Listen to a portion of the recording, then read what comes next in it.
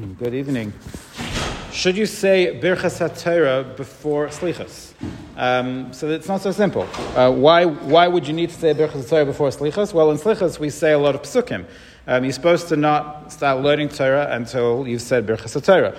But in this scenario, I'm saying those psukim not because I'm trying to learn Torah, I'm saying those psukim because I'm davening, and they happen to be psukim that are part of davening. So the truth is, there are two opinions brought in Hilchos, in Shulchan Aruch and the Ramah, in Hilchos Birchas HaTorah. And the Ramah seems to sign off and saying that you don't need to say Birchas HaTorah really because it's part of davening. You're not really learning Torah. But the Lavush and others say that really you should. That at the end of the day you are saying psukim. Granted, they're part of the tefillah, but you really should say Birchas HaTorah. And the poskim seem to go with that and say that you really should be makbid to make sure you're saying Birchas HaTorah before you begin selichos. Now, if you're running a little late and you get to shul and you still say Birchas HaTorah, so you're not going to be starting selichos with the minyan. They're already ahead. So what do?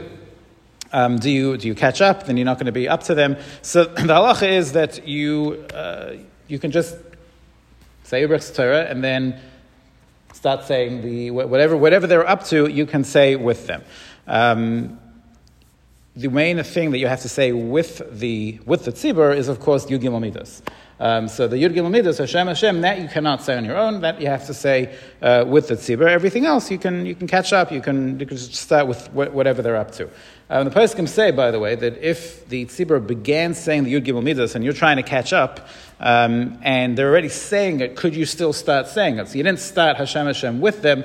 So the poskim say, as long as there's rows of a minyan still saying some of it, you can say it too. You can because you're really in a minyan.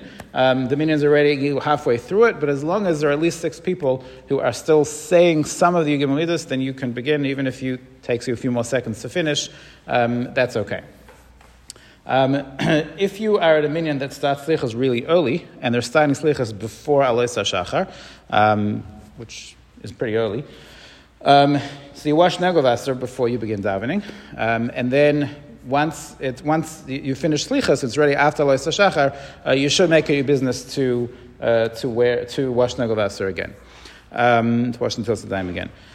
Should you be makbid to wear a talus for selichos? Now, in some minyanim, they're starting selichos before it's even the time to wear a talus, so that wouldn't really be much of an option. But assuming you're at a minyan that they're starting late enough that you could wear a talus, is that something you should be makbid on? So it seems in halacha that the shliach tzibur should wear a talus. Why should the shliach tzibur be makbid to wear a talus? Because the Chazal tell us that HaKadosh Baruch Hu, when he taught the Yud Gimel Midos, HaKadosh Baruch Hu, it says he was nisatuf, but he like a shatz wearing a talus. That HaKadosh Baruch Hu, so to speak, wore a talus. So therefore, our shliach tzibur also wears a talus to say these Yud Gimel Midos, to say selichos. I didn't see anywhere that says that the people who are not leading the davening, who are not shliach tzibur, should dafka wear a talus. Could be it's a time-saving thing if you're going to go straight into shachris afterwards, but it doesn't seem that you have to do it. Again, this is true. Even the shliach tzibur should wear a talus, even if you're starting at night, or let's say on Motzei Shabbos when it's the middle of the night. The shliach tzibur should wear a talus. He can't make a bracha at night. He has to make a bracha afterwards if the sun comes up later on. But he should be makbid to wear a talus. The poskim also say that when it comes to slichas, sometimes minyanim have to go a little quick, especially in the morning. People are in a hurry, you have to make sure the minyan ends at the right time.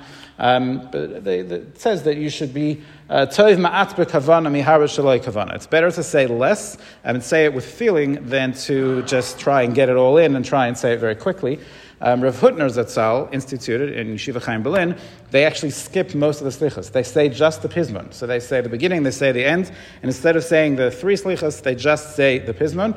But they say it slow, so it takes the same amount of time, but it's a much slower, more meaningful experience.